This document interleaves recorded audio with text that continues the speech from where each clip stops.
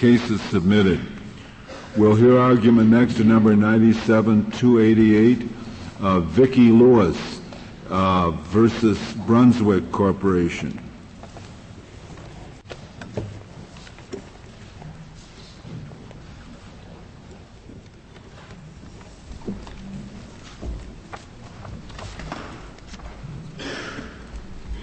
Mr. Hudson, you may proceed whenever you're ready. Thank you, Mr. Chief Justice. May it please the Court. Plaintiffs' claims that Brunswick negligently failed to protect against propeller guard injuries in the circumstances of this case should not be preempted for three reasons. First of all, the claims we are bringing in this case do not conflict with any federal regulation. Under Freightliner, there's no preemption. Secondly, the text of the preemption clause, Section 4306 of the Act, does not, much less clearly and unambiguously, reach the body of state law of general application, common law damage claims. Our position there is consistent, we think, with all of the preemption cases of this Court. Thirdly, in this case, the reading that we submit for the preemption clause is confirmed by a particular savings clause where Congress specifically and without qualification provided that compliance with the Boat Safety Act regulation is no defense to common law claims. In this preemption case, as in every case of statutory interpretation, surely the starting point is the text of the Act itself. We submit in this case it is also the ending point. Starting with the statement of purpose in the policy declaration. Mr. Hudson, we have a good amplifying system. I think we could hear you even if you didn't speak quite as loud. I will tone it down, okay. Chief Justice. Starting with the policy declaration in Section 2 of the Act, Congress spoke of reciprocity and comity, signal words that state law has a role to play.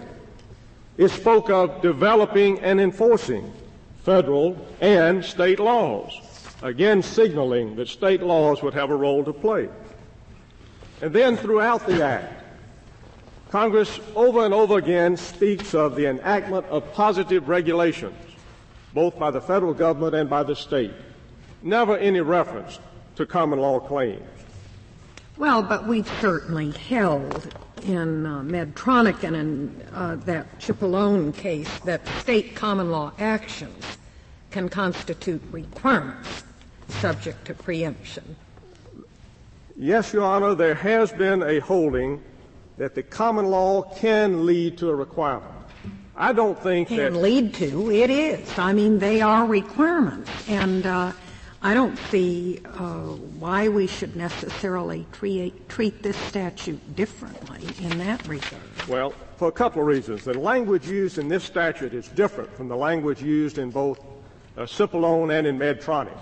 In this statute, Congress says that there may not be a state law or regulation. In both Cipollone and Medtronic, it was a requirement which arose under state law. And this Court has, in a number of cases, not only in Cipollone, but following that in Medtronic, English versus GE, Goodyear versus Miller, Silkwood, has explained that common law is a traditional state area.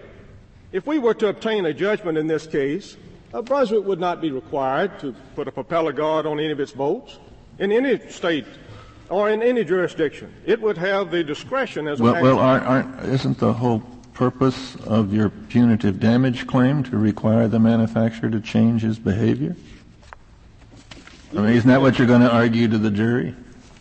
Even then, Your Honor, it may not be necessary that they actually install a propeller guard. It may be enough that a warning be issued, putting consumers on notice that if you are thrown or fall out of this boat, there's a danger of this type of injury.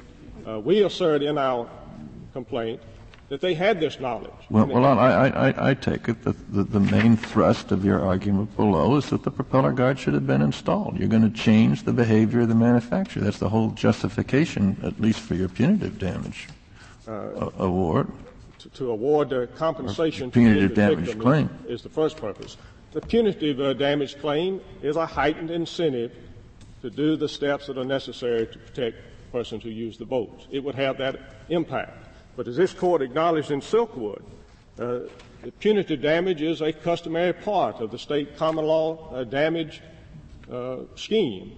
And just because it's a punitive damage claim married with a claim for general damages does not create any heightened point of reference to preempt a state law claim. But on that very point, if imagine that the Coast Guard here had said what it didn't say. But suppose it said, we think that the guards on these propellers are actually a greater danger than an unguarded propeller, because somebody can get hit on the head, and that's a bigger chance of harm than the other. So suppose because of that they'd said very clearly, we don't want guards. Now, on your view of the statute, a jury would be perfectly free to award punitive damages against the manufacturer because he did the very thing that the Coast Guard told him to do. Now, what sense would that make of the statute? Under that reading, it wouldn't make sense, Justice Breyer. I'd like to. So how do you read it your way, which is to say it preserves common law claims and yet avoid what you've just said is a ridiculous result? May I assume in your question that you are referring to the Coast Guard adopting a regulation saying, thou shalt not have propeller guard. Then not as a matter of preemption, but I think as a matter of the supremacy clause. In cases like American Airlines versus Wolins and the case that was cited from 1907, if the state attempts to do something that is in conflict with a regulation by supremacy clause analysis. What happens to your savings clause here? You say that the savings clause preserves all common law remedies. And so why hasn't Congress, on your view of it, I mean, what then does the savings clause mean? You started off pointing to that savings clause, which refers to common law and state law. Well, all right. So you see my question. I think you have to go one word further back in the savings clause. It refers to liability under common law or state law. Is what is preserved. And you mean it reads as punitive damages out? No, I think that is a liability claim under state law. But you asked, what is the purpose of the savings clause if you cannot bring a claim that's diametrically opposed to a federal regulation, which is not our case? I concede that if... Well, then I'm trying to get your view on it. I thought your view was that the common law is simply preserved. Now I take it your view is that the common law is simply preserved in the absence of a specific determination by the Coast Guard. Is that your view? That's a different view. No, sir, I think that is our view, Your Honor. So in other words, your view is that the savings clause does nothing if the Coast Guard, the savings clause isn't necessary, I guess, in your view. It's just that this is a straight rule of the Coast Guard preempts the tort remedy. But other than a straight rule, it doesn't. Is that the view? Well, it depends on whether or not there's a conflict, because if they say, thou shalt not have a propeller guard, then our claim would be barred. But you told me that state common law couldn't be a requirement and could never have any preemptive effect. So you can't have it both ways. Well, now I take it you're backing off that position and you're saying, well, if it really is in direct conflict, then maybe common law rules can in fact be requirements or regulations. Fortunately, that's not our case, but I do. No, but even if we think that doesn't end the case for you because you have another theory here, right? Well, our theory is that there is no conflict. No, but before you get to conflict, I thought that your position was that the savings clause requires us to read the statute in such a way that the reference to regulations or standards does not necessarily encompass every common law rule. Do you go any further than that? No, we don't, Okay. Mr. Souter. Okay. That is statutory evidence, along with some pretty extensive legislative history that all concerned thought that common law claims would survive even after the adoption of this act. It is additional authority for the proposition that what was preempted in Section 4306 were positive enactments under a state legislative law or an affirmative regulation. And what do you do with the phrase "or under state law"? I didn't understand your Justice response. Scalia, you back up in that statute. You just say you have to read it with the word liability. That doesn't make any sense to me. I don't know. For example, Justice Scalia, in our case, we are bringing we have a negligence count, and we have a wrongful death count. The wrongful death count is a statutory claim in Georgia. It's been in existence for over 100 years. So that is a liability claim. It's certainly not common law. I don't think wrongful death was recognized in the common law. Well, you could call it a state law. It's positive state enactment rather than common law, couldn't you? The difference, I think, Chief Justice, is it is not a law aimed specifically at voting requirements. What Congress was addressing in 4306 were acts and regulations enacted by a state that particularly applied to boat safety. These are laws of general application. Much as has been said, you might have a zoning law or a general safety law. These are different from what Congress preempted in the section under question. Of course, that reference to state law might be an indication that the general preemption clause should be read to mean that there is no preemption unless there is a positive enactment of federal law. That might be one indication and that's not the way the Coast Guard read it right after the act, after the passage of the act, but it could mean that too, couldn't it? I think that is the most logical reading, because when you read 4306 in conjunction with 4305, what you are permitted to obtain exemption from, if you apply to the Coast Guard, is from existing rules and regulations of the Coast Guard. Furthermore, if you read the statute where it says at the conclusion, unless identical to a regulation prescribed under Section 4302, that's surplus. If what Congress intended to do was to say the only regulation we're going to have are positive enactments of the Coast Guard, then you don't need that language in the statute that says unless identical to a regulations prescribed under this section. Well, you could read it either way. I mean, there's an ambiguity there. I suppose you could read it as saying all state law goes unless the Coast Guard has adopted a regulation and state law is identical to that regulation. Or you could read it as saying all state law stays unless there is a Coast Guard regulation, and in that case, the only state law that stays is that which is identical. You could read it either way, I suppose, textually. And the reference to state law in the savings clause, as distinct from common law, might be an indication of which of those two possible readings you should take, i.e. that state law is preserved in the absence of a positive enactment with conflict. To that I would respond, Justice Souter, that the former reading, why do you need state laws that simply parrot an existing federal regulation that has been enacted by the Coast Guard? Mm-hmm. The conduct is being regulated. I would further say, if you have a statute that can be read both ways, under the clear and unambiguous standard that this Court cites in every one of its preemption cases, that in itself proves that at the very least this would be an ambiguous statute. If that's what we mean. We don't have to resolve that question, I take it, to decide in your favor, because the government is taking the position, I assume, that the Coast Guard is right when the Coast Guard says we're the only ones in the standard-setting business. So, but to reach your common law claim, we don't have to decide. That is correct, because from the time of the enactment of the Act through the present time, the Coast Guard has never taken the position that common law claims of general application of state laws are preempted. May I ask you about the whether it would be question of Georgia law, to introduce to this jury the fact that the Coast Guard did not make a regulation requiring propeller guards would be relevant, wouldn't it? At least the underlying facts that caused the Coast Guard to decide not to do anything. And the Coast Guard decided not to do anything because they couldn't come up with a common solution, and it might be expensive and the data was incomplete. The study committee said some other things, but the Coast Guard letter was general in that nature. Yes, I think the underlying facts about whether propeller guards are safe or not safe do come into evidence. And the fact that the Coast Guard that has set other standards didn't set this one. Yes, I think that could, because it will be a very limited application even when it comes in, because the Coast Guard's action was very narrow in scope.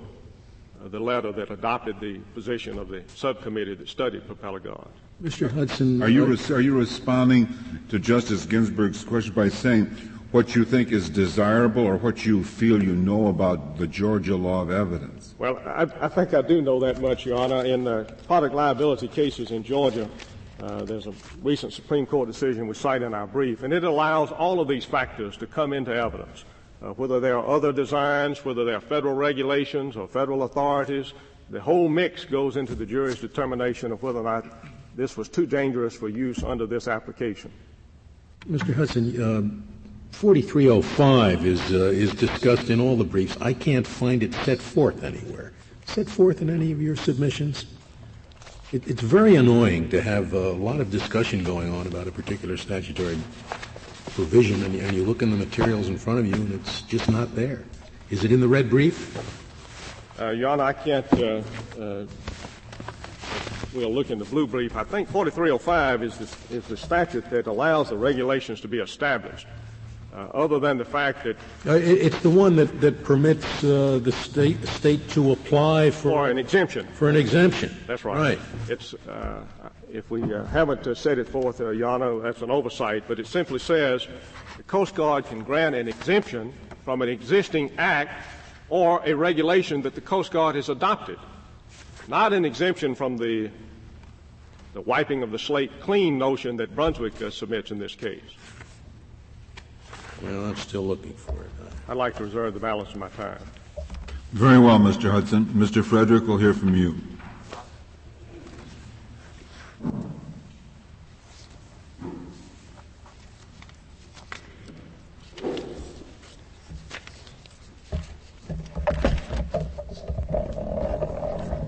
Thank you, Mr. Chief Justice, and may it please the Court.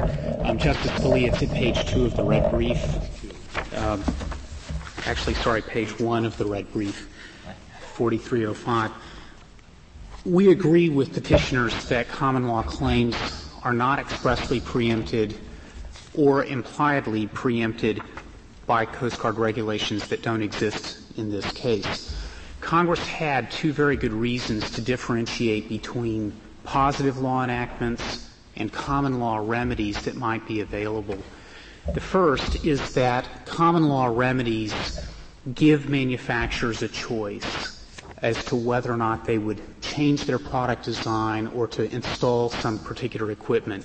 They could make a cost-benefit analysis of whether, assuming the risk that their product might cause a danger and thereby incur liability, is worth the cost of redesigning the equipment or putting on some type of propeller guard. We've heard that argument before. We heard it in SIP alone. We hear it in every case where the issue is whether common law remedies are precluded, and we have not found it persuasive. Well, Justice Scalia, it's true. You can roll the dice if you like. I suppose you could say the same thing about an explicit regulatory prohibition. And there's especially very little difference when you have punitive damages. I mean, I can ignore a regulation too, can't I, and say it's a cost of business. Cost of doing business is now and then I'll get picked up for violating the regulation. It's worth it. I can say that about a regulation just as well as about a common law liability. Justice Scalia, I'm trying to set forth the reasons why in 1971 when Congress enacted this statute it may have differentiated. And the second is that it legislated against the backdrop, the historical traditions of the country that if people were injured, they would have the ability to bring a tort claim. And so the words that it used in setting out in sections 4302, 4306, and 4311G used words that suggest positive law enactments would be preempted in 4306 and that common law liability would be saved in 4311G. Is that true even if the Coast Guard has a particular rule? I mean, suppose the Coast Guard said, look, this is obviously a tough question whether you should have propeller guards or not. People are killed both ways. And if you don't want to make a mistake. So the Coast Guard says, we don't want it. We think more people are killed with the propeller guards than without. Are you saying under those circumstances, in your view, a state is perfectly free to award $50, $60, $100 million in punitive damages for doing the very thing the Coast Guard said not to do? No, we think implied conflict preemption principles would be applicable. So in other words, it's just the fact they don't have a particular reg here that this turns on, in your opinion. Well, the Savings Clause should not be read to eviscerate the power that Congress gave the Coast Guard to promulgate affirmative regulations, so that if in exercising that power that Congress gave the Coast Guard promulgates a regulation that prohibits propeller cars, it would be anomalous to read the Savings Clause to bring it into conflict. So if they have a reg, suppose they do have a reg, yes. In your view, should we look to see whether that reg there's a direct conflict with the state law or common law state, the tort judgment, whether the state tort judgment would defeat an object of the reg, whether the state judgment would be in an area that the reg clearly intends to reserve to the Coast Guard tradition. That's your view of it? That's correct. Okay. If that's your view of it, why doesn't that apply, and I think maybe that is a perfectly good view, why doesn't that just as much apply to a state positive regulation as it would to a tort action? Because in 4306, the words that Congress used, it started out by saying, unless permitted by the Secretary, and everything else follows. It uses terms that parallel the terms that are used in 4302, which allow the Secretary to establish a safety standard. If you then look at 4306, you see the parallel reference to a state shall not be allowed to do a law or regulation that establishes a standard, or in 4302A2, it says, or impose a requirement or require an associated equipment device. If you then look at 4306, after the or, it says, or impose a requirement for associated equipment. In our view, the language that Congress used in 4302 was to say, these are the things that the Secretary is authorized to issue regulations about. And then in 4306, it says, unless the Secretary permits, a state can't do those things which the Secretary is empowered to do in 4302. And the trouble I find with this analysis that you rely just on implied preemption for common law is that would be very peculiar in a statute which in 4306 insists that the state law be identical, that the state regulation at least be identical to the federal law. I mean, it's really saying we don't want any state regulation unless it's the very same one. Well, to the contrary, Justice Scalia, if a regulation that the state promulgates is written in words that are going to be easily compared with a federal standard, it would be very easy to determine whether it was identical or not identical. And the fact that Congress used the phrase liability under common law in the savings provision of 4311G, but did not use the phrase common law to show that which was to be preempted in 4306, it's further textual support for our view that those things which were to be preempted in 4306 were positive enactments of state law that would be done by state executive officers because, in fact, they will have to apply to the Secretary for the exemption from preemption, and they are the ones who have to seek that authority in order to keep that in place. So it is true that... Would a state want to have a regulation that was identical with the federal regulation? Mr. Chief Justice, the history of it is that the Coast Guard recognized that it lacked the resources in order to enforce all of these provisions with the tens of millions of boats that were out there. So, in fact, when the Commandant of the Coast Guard testified, he urged Congress to provide a scheme that would allow states to promulgate parallel and identical regulations so that state enforcement officers could go and help with the enforcement of these state standards. The states couldn't help enforce the Coast Guard regulation? It wasn't clear at the time whether, in the absence of that explicit authority and provision, that state officers would have the incentive or necessarily the power to do that. So when the Commandant of the Coast Guard testified before the Senate committee, he made very clear that what the concern that the Coast Guard had was the positive enactments that would be conflicting with state law. And he also made clear in response to a written question that was given to him in advance of his testimony, so he had additional time to think about it, that private remedies would be available to people if they were injured as a result of an unsafe device that was put on a boat. So we think the legislative history, the structure, and the text make very clear that what Congress was intending to do in 4306 was to deal with state positive law enactments. I would like to briefly address the respondent's theory of the savings clause, because in our view it doesn't really make that much sense. They have two theories.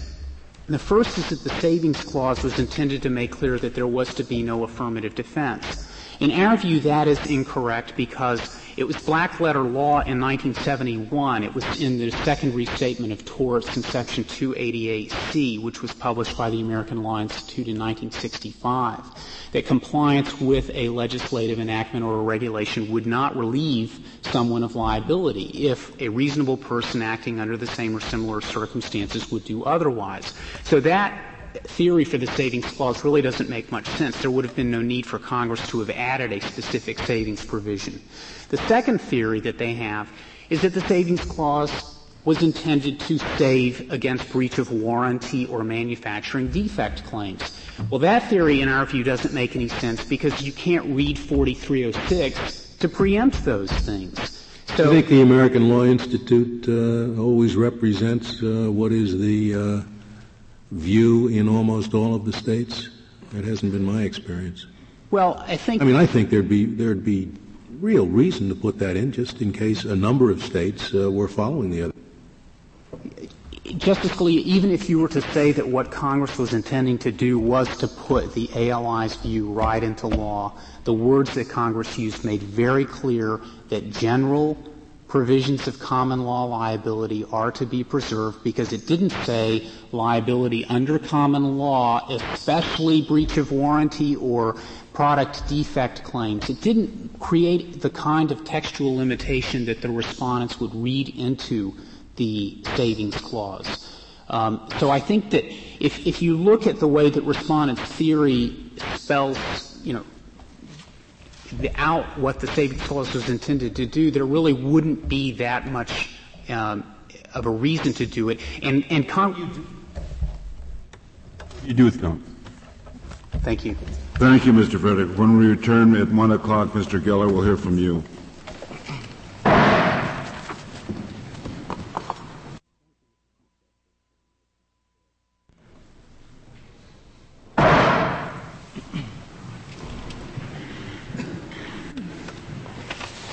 Mr. Geller, we'll hear from you.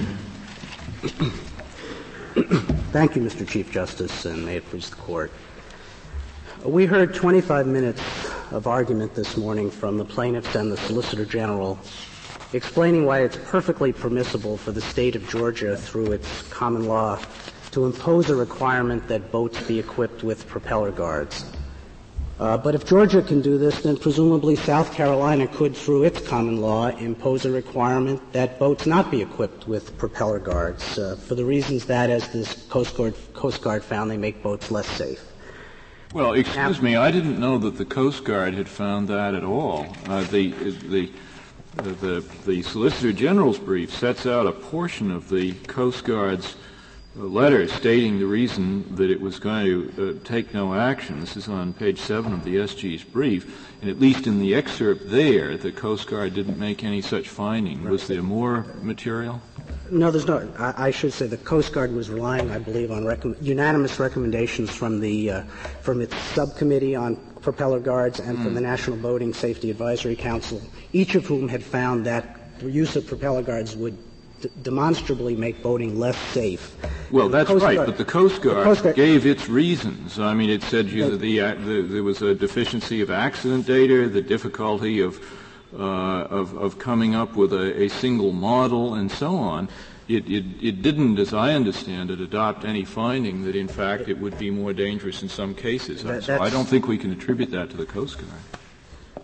That's true, Justice Souter, although it did agree with the recommendations of the underlying committees that it shouldn't impose a prop guard requirement. But my point is simply that The accident in this case occurred on a body of water that forms part of the border between South Carolina and Georgia.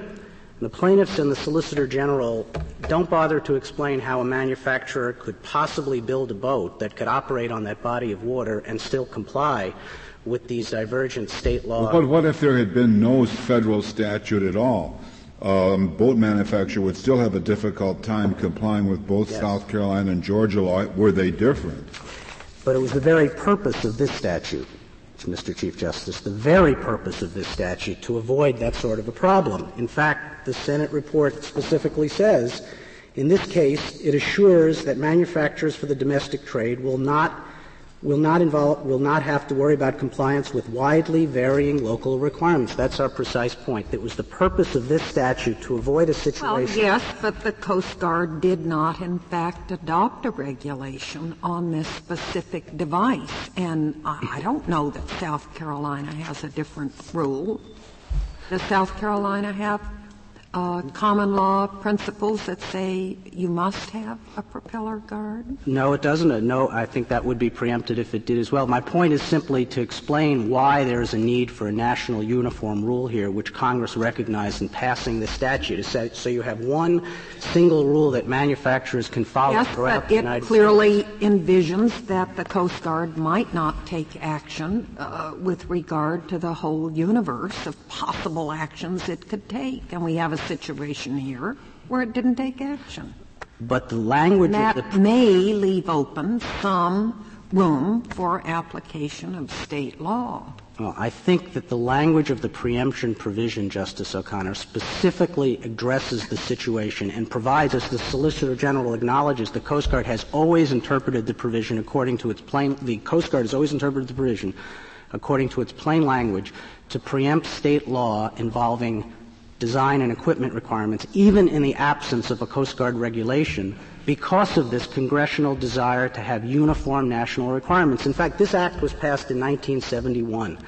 The day after the act was passed, the day after, the Coast Guard issued a regulation under Section 4305 exempting all existing state requirements from preemption. But of course that included, as I understand it, state regulatory requirements in the narrow sense, so that it did not necessarily imply that the Coast Guard thought that it was necessary to do that to preserve any state common law. There was no — it simply exempted all existing state requirements. There was no specific discussion of statutes, regulations, common law. The point is — and that's — I mean, my only point is I don't think you can infer from that the Coast Guard ever took the position that a common law requirement was in fact No, I'm taking from that the understanding, which has been in existence since the beginning of the statute, that even in the absence of a regulation, Section 4306 would provide for preemption of state law.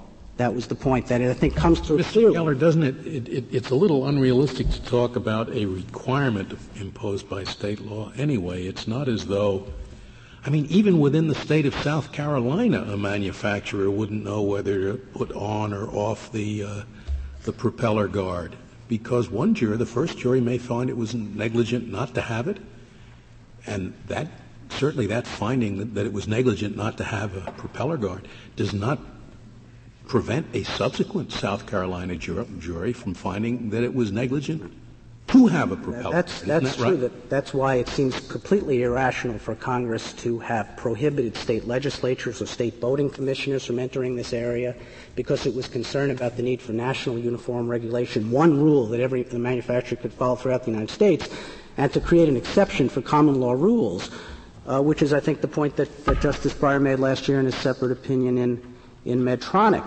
But isn't the argument for exception, oddly enough, supported by the advisory committee's report here, and that is that the designs of boats vary so enormously that it would be difficult, if not impossible, to have a uniform rule in the sense of saying all boats should have propeller guards or all boats should have this kind of a propeller guard. The kind of multifarious context here suggests exactly what common law adjudication was intended to serve, and that is quite fact-specific adjudications when no uniform rule really could sensibly be written to cover it. Two responses, Justice Souter. The first is I think that misstates what the advisory commission did here. It tested every type of propeller guard in existence, and it concluded that there was no feasible workable propeller guard that could be used on any type of motorboat. So I don't think it's fair to say that it simply said there wasn't one that could be used on every boat. It tested every single. Well, I thought and you know this better than I do. I thought they said that in some cases the guards would in fact make it much more dangerous than it was. Exactly. But not in all cases. In every case in which a motorboat was going more than 10 miles an hour. In other words, they didn't find any application in which it would be safe to require that a motorboat be equipped with a propeller guard. But the second answer to your question, Justice Souter, frankly, is that this is an argument that I think Justice Scalia said this morning. The Court has heard many previous times when faced with statutes of this type and has never drawn an exception between statutory requirements and common law requirements. We have emphasized the language in the particular statutes. Yes, and the language in this statute, I think, is indistinguishable. Does it have the word requirement in it?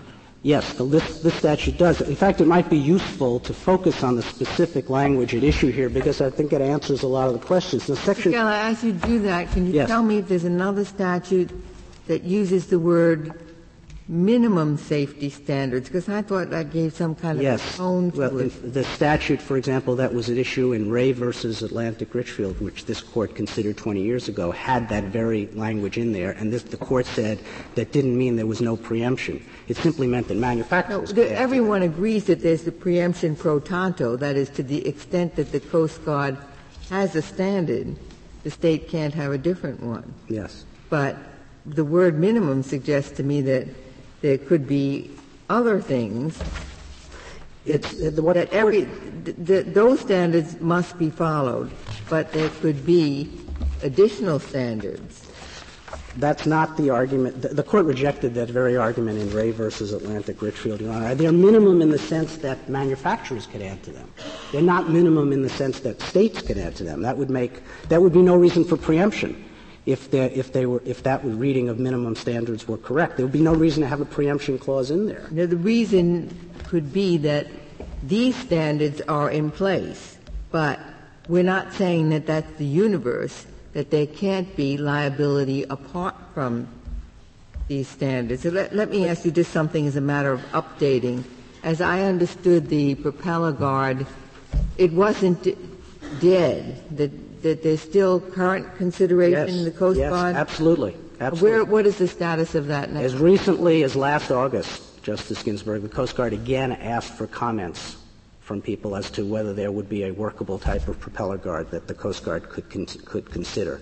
As recently as they haven't yet issued any regulation, presumably because they haven't yet been satisfied that they can meet the standards of 4302, which is to say that the requirement of a propeller guard would actually advance the interest of But all safety. we know is that they asked again, and yes. we don't know anything about the answer. I don't believe anything has happened since August of 1997. Let me just focus, if I could, the Court on the language of 4306. It's reprinted in a number of different places, including page 6 of the red brief, and it's helpful to focus on the language. So this language, Justice Stevens, is, I think, identical in respect to the language that the Court had before it in Medtronic and in Chippewa. Section 4306 has a broad requirement that the broad preemptions that the state may not establish or enforce a law imposing a requirement for associated equipment, which is, no one disputes that a propeller guard here is associated equipment. And the Court has held in Chippewa, in Easterwood, in Norfolk and Western Railway, in Medtronic, that the word requirement in those very similar statutes includes common law claims. In fact, I don't know of any case in this Court that has ever construed the word requirement to include only positive law, and the Court on a number of occasions has rejected that very argument. The Court You take regulation establishing a law or regulation establishing I think a requirement? I think the language in Medtronic was very, very similar. The law here is the common law, which establishes a requirement for associated equipment. Will you take the position, Mr. Geller, that regardless of what we think of the action or inaction of the Coast Guard on this propeller guard business, that any common law requirement for a propeller guard by a state is preempted, no matter what the Coast Guard has done. That's right. Or has done. Because I think Section 4306 enacts a general preemption rule that says no state can impose a requirement for associated equipment. Now, there are... The Coast Guard had never even studied the problem. Nothing had been done. Absolutely. For purposes of position, it's still preempted. Yes, for purposes of our express preemption argument. Now, here we have a very powerful implied preemption argument as well, which I'll get to in a minute, Justice O'Connor, because the Coast Guard did do a thorough study. But that's right. And this is, of course, the way the Coast Guard has interpreted this statute over the years. What sense would that make? I mean, it brings you along a lot when you say, unless we read the word requirement to include tort action, yes, then you would have a Coast Guard explicit rule, and the state could have a tort case that would force the opposite. That would make no sense. I accept that. That would make no sense. At least for argument. But doesn't it also make no sense to say if the Coast Guard doesn't do anything, does nothing whatsoever, that then you couldn't have any state tort law? In the couldn't have any. I can understand why Congress might have said if the Coast Guard does nothing at all, still the states aren't supposed to sit there and write rules out on a piece of paper. But I just can't understand why Congress would have said if the Coast Guard does nothing at all of state tort law goes up in smoke. Not all of state tort. I think the breadth of this argument has been grossly overstated, Justice Breyer. The states have a large role to play under the Boat Safety Act in terms of boat safe use and operation, boater education, boat numbering. Tort law can apply in cases of manufacturing defects involving boats. But why would Congress have wanted to say that no state tort law for the basic, Hornbook, classic, negligence of design, any of that stuff with the Coast Guard does nothing? Because as Congress said, there has to be a uniform national rule for design requirements. You can't build one boat for South Carolina and another boat for Georgia. Well, and that's precisely... I take it that an additional answer to Justice Breyer, maybe you don't want to adopt that, is that this didn't preempt all state tort law automatically because the Coast Guard could and, in fact, did leave much of it in place pending. Absolutely. In fact, I want to refer to 4305, Justice Kennedy. That's exactly right. I think if you look at Section 4306, which I keep wanting to bring the Court back to because that's the issue in this case is how to interpret that provision, there are a number of exceptions that Congress has written into the preemption provision. There's a general preemption of state design requirements for the reasons I gave, that there has to be uniformity in design requirements. You have to have a single national rule, which is precisely what the Senate report says. It assures that manufacturers will not have to worry about compliance with widely varying local requirements. And then there are three exceptions to narrow it in Section 4306. First of all, as Justice Kennedy said, the Coast Guard can grant an exemption to allow states to have a rule involving design of boats. Second, even when the Coast Guard hasn't granted an exemption... We're talking about 4306 or yes, 4306. 4305 allows the Coast Guard to grant the exemption, but it's 4306 says that there's a general preemption of state requirements involving the design and equipment of boats. But the Coast Guard can grant an exemption to the states. Secondly, the states can operate, their state law can operate to meet some uniquely hazardous local condition. And third, the states are allowed to enforce their law about the design of boats to the extent that it is identical to a regulation promulgated by the Coast Guard. And the scheme of this is obvious. The Coast Guard is supposed to promulgate the rules that tell manufacturers what they have to do in order to build a boat, a recreational boat in interstate commerce. And the states can enforce, if the state law is identical to it, the states can participate in the enforcement. So if a boat is built out of compliance with federal design requirements, there can be a state law remedy. But the states can't add to the requirements so that here, for example, you could have a state requirement that requires that boats be built with propeller guards. That would be a requirement only for one state. It would dictate the national rule. And if a state had a contrary rule, you couldn't sell a boat in interstate commerce because one state could say you have to have one type of requirement, another state could say you have to have another. The idea of this was to have a uniform national rule. And the Court actually confronted a case almost precisely like this 20 years ago, Ray versus Atlantic Richfield. That was a case in which Congress passed a statute that that authorized the Coast Guard to promulgate design requirements for tankers. And the Coast Guard, in fact, did. It promulgated a long list of design requirements for tankers.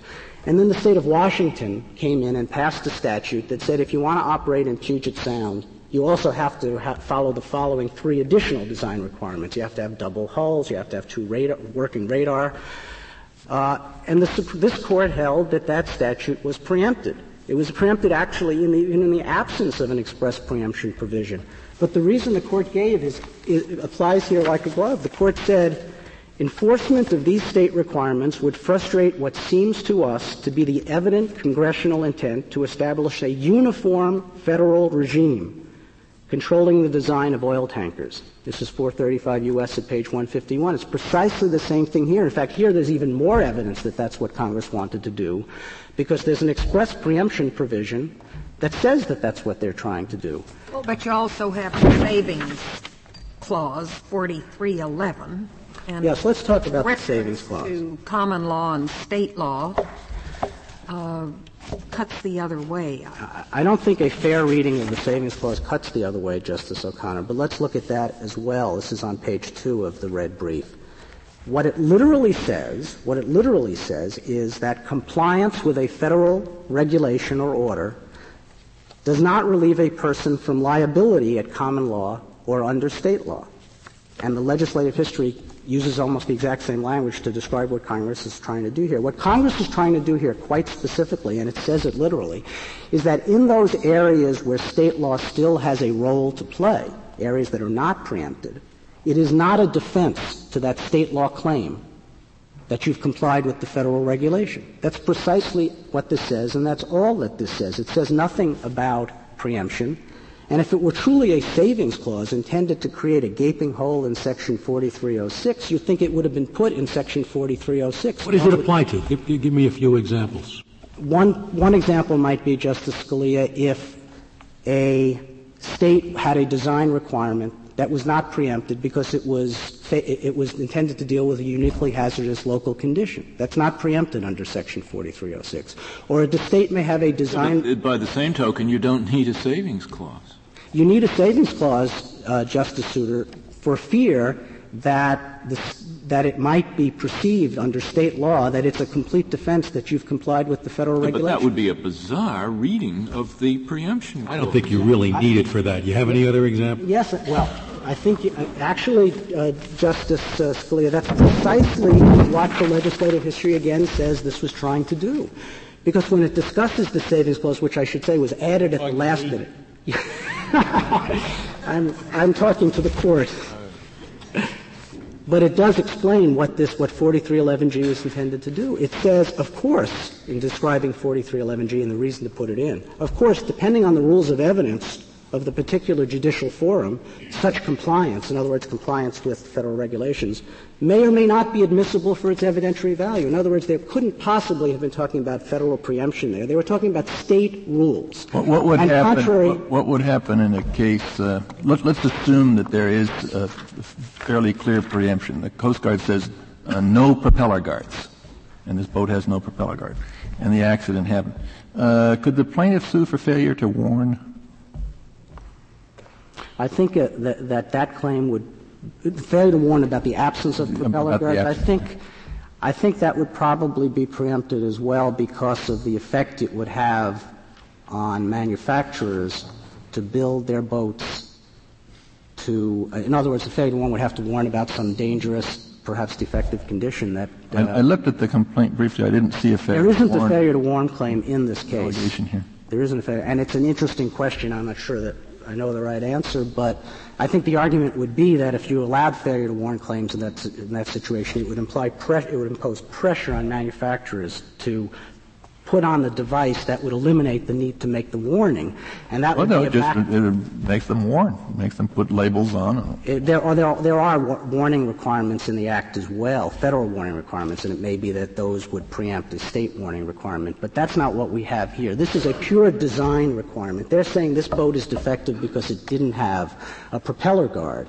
And what I'm saying is that Section 4306 addresses that question precisely and says that the question, what equipment a boat operating in interstate commerce should have is a question reserved to the Coast Guard. Well, Mr. Gillett, you say that a propeller is regarded as associated equipment for the boat? Yes. For the boat? Yes. It's not a part of the boat itself. It's defined in Coast Guard regulations as associated equipment. So there's a little bit different language about associated equipment than there is for the vessel itself, isn't there? One says imposing a requirement for associated equipment, and for the boat it says enforce a law or regulation establishing performance or other safety standards. Right. And we are relying, this case involves the section of 4306 that talks about imposing a requirement for associated equipment. That's right. Mr. Gallagher, can I come back and ask you for another example of how the savings clause would apply state law other than a state law that had been exempted under 4305? There are many types. First of all, I'm not sure that Congress necessarily had in mind a specific situation. They were told. Just give me a couple. Yeah, any case in which state law has a role to play. There could be a tort claim that the boat was defectively manufactured because of something was done in a particular way. And the suggestion is that you shouldn't allow the preemption provision to be broadened beyond Congress's intent by allowing the defendants to argue that mere compliance with the federal regulations is a defense under state law. But unless the defective manufacture claim dealt with the manufacture of the propeller yeah, I mean, it could have. It could have. I mean, in other words, it'd be preempted anyway. I just don't see any realistic situation in which the savings clause would apply other than when there's been an exemption, which I don't find terribly persuasive. That's one example. But you have to remember, Justice Scalia, this was added at the last minute. This was not part of the original bill. It was stuck in at the Senate committee level at the last minute because someone suggested there might be a problem here. Let's put this in. I'm finishing the answer. I'm sorry. But the other key point, and I think the Achilles heel of the plaintiffs in any attempt to rely on Section 4311G is that it doesn't distinguish at all between common law and state law. I think the Court would have to commit an unnatural act with that language to draw a distinction between the common law and state law for purposes of preemption. And if it saved all state law, which is the only logical reading of it if it saves common law claims, if it saves all state law claims, there's no preemption at all. It eliminates completely Section 4306. I want to be sure. I thought you made an acknowledgement of a point I didn't think you would make. You suggested in answer to Justice Scalia that there could be a state law defective manufacturer claim, even if the Coast Guard had promulgated elaborate regulations about how boats had to be manufactured, and the boat complied with every one of those regulations. Yes. There could still be a state law claim. There could well be a state law claim because it would not be within 4306 that the boat was not manufactured according to its design requirements. No, I'm assuming they complied with, because it only talks about it when they comply with all the federal requirements. You think there still could be Yes, but there aren't manufacturing requirements. No, I'm assuming there were, of course, they get that problem here. Yeah. In other words, if for example, the Coast Guard had a propeller guard requirement, and you complied fully with, you put the propeller guard on your boat so you satisfied the design requirements, but you didn't fasten it properly. It should have been fastened with 4 bolts, and you only put 2 on, and it fell off in the water. There would be, I think, a plausible failure of manufacturing. Assuming that the Coast Guard regulation didn't tell you how many bolts to put on. Right. Is that right? Right. But you see, Justice Stevens, the precise difference between that hypothetical. There's a gap in this case. A failure to manufacture claim only requires the manufacturer to comply with his own or the Coast Guard's design requirements. It doesn't add any design requirements. The problem with allowing the states to impose design requirements. If that's true in regard to minor matter like nuts and bolts, why isn't it true with regard to the total omission of any requirement for propeller guards? Because how the boat is to be designed and what equipment the boat is to have on it is a question reserved to the Coast Guard, or else you can't have a uniform national rule. Well, but it's the same true with the 4 bolts instead of... No, I don't think so, because there would be a uniform national rule. You have to build your boat consistent with the design requirements. Now, if in a particular case you don't... The omission is there's no requirement on the number of bolts. In this case, there's no requirement on propeller guards. No, but in one case you're simply being asked to comply with your own design requirements. If your own design requirement says it should have 4 bolts, you have to have 4 boats. If you only put 2 in, it's a manufacturing defect. That's a clear claim that can be brought under state law. We have a completely different type of claim in this case. They're claiming it should have been designed differently. The statute says performance standard. It doesn't talk about design. So therefore, if the failure to have it's the same question. If the failure to have a performance standard permits, in your view, a tort suit in respect to the defective manufacture, why doesn't the failure to have a propeller guard standard permit a tort suit in respect to the failure to have the propeller guard? I think that's what Justice... One is, I thought Justice Stevens was referring to a manufacturing defect, a failure to comply with your own design requirements or the Coast Guard's design requirements. There's a single set of design requirements. You have to comply with it, and if you don't, you're liable as a manufacturer for having a manufacturing defect. That doesn't prevent you from manufacturing one type of boat throughout the United States. When you're dealing with a design requirement where each state can impose its own design requirement, it is impossible to build a single boat that operates throughout the United States, and that's precisely what the legislative history said Congress had in mind. It wanted uniform national design and equipment requirements. Manufacturing requirements are of a totally different order. You simply screwed up with one particular boat. It doesn't tell you anything at all about how you have to build the generality of your boats. Now, I just want to turn for a minute to implied preemption, which provides a separate and totally independent basis for preemption here. Even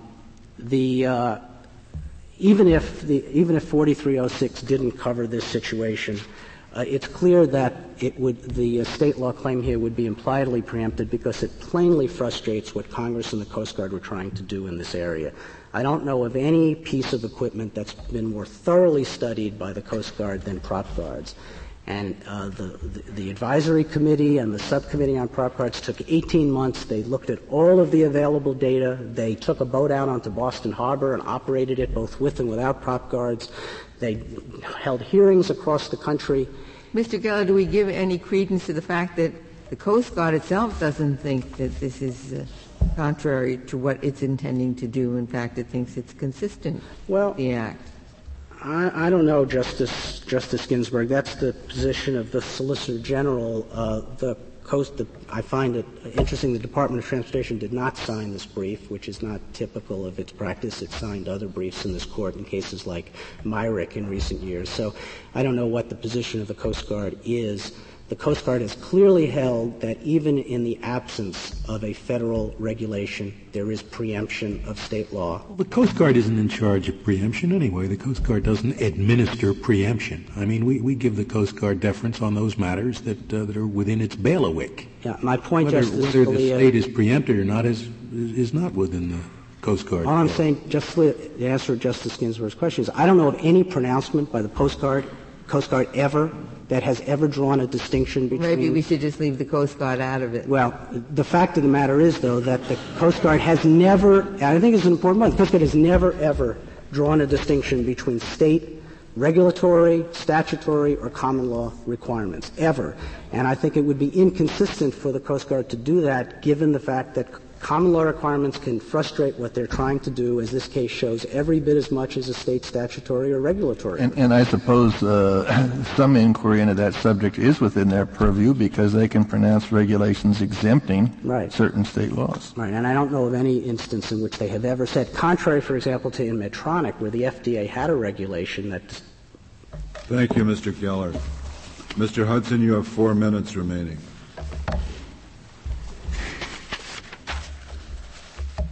In regard to the position of the Coast Guard, I think at footnote 2 of the blue brief, the statement of the Commandant at the time the legislation was enacted is pretty compelling.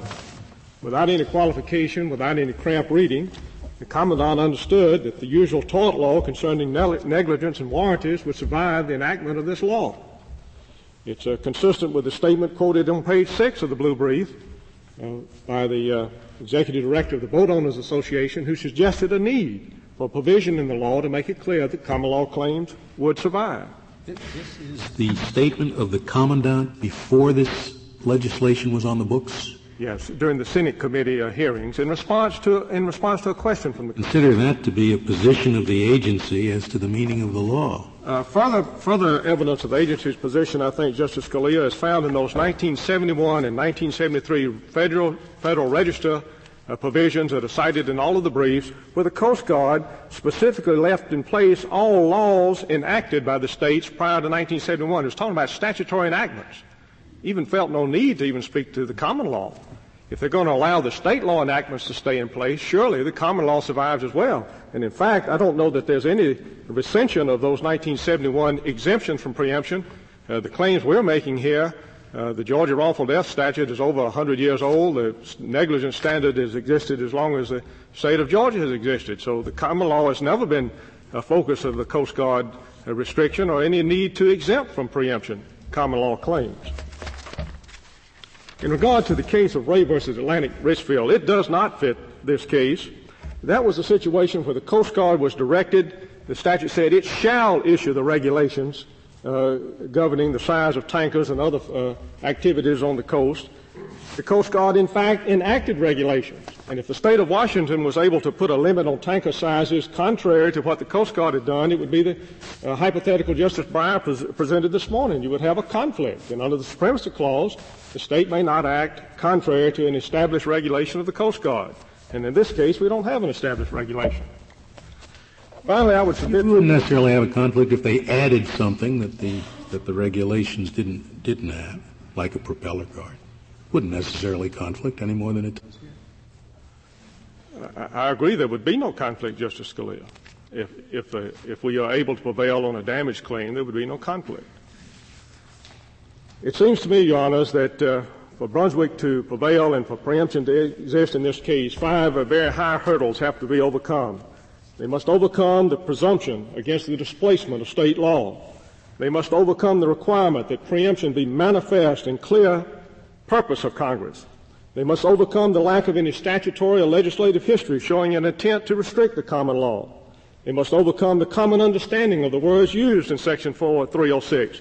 Justice Stevens and Cipollone, you made a distinction between a preemption of requirements, and in the Senate draft in the tobacco legislation, they talked about a statute or regulation that was changed to a requirement, and you pointed out that one would be preempted and the other would not. And finally, they would have to overcome the express mention of the common law and the savings provision in this case. On the other hand, this is a preemption case after all. The federal agency with the authority to regulate agrees that common law claims should not be barred. For indeed, there is no conflict between anything claimed in our lawsuit and any existing regulation of the Coast Guard. And if our claims are successful, we will only enhance the ultimate goal of the Boat Safety Act, which was to improve safety for people using boats. Thank you, Your Honors. Thank you, Mr. Hudson. The case is submitted. The Honorable Court is now adjourned until tomorrow at 10 o'clock.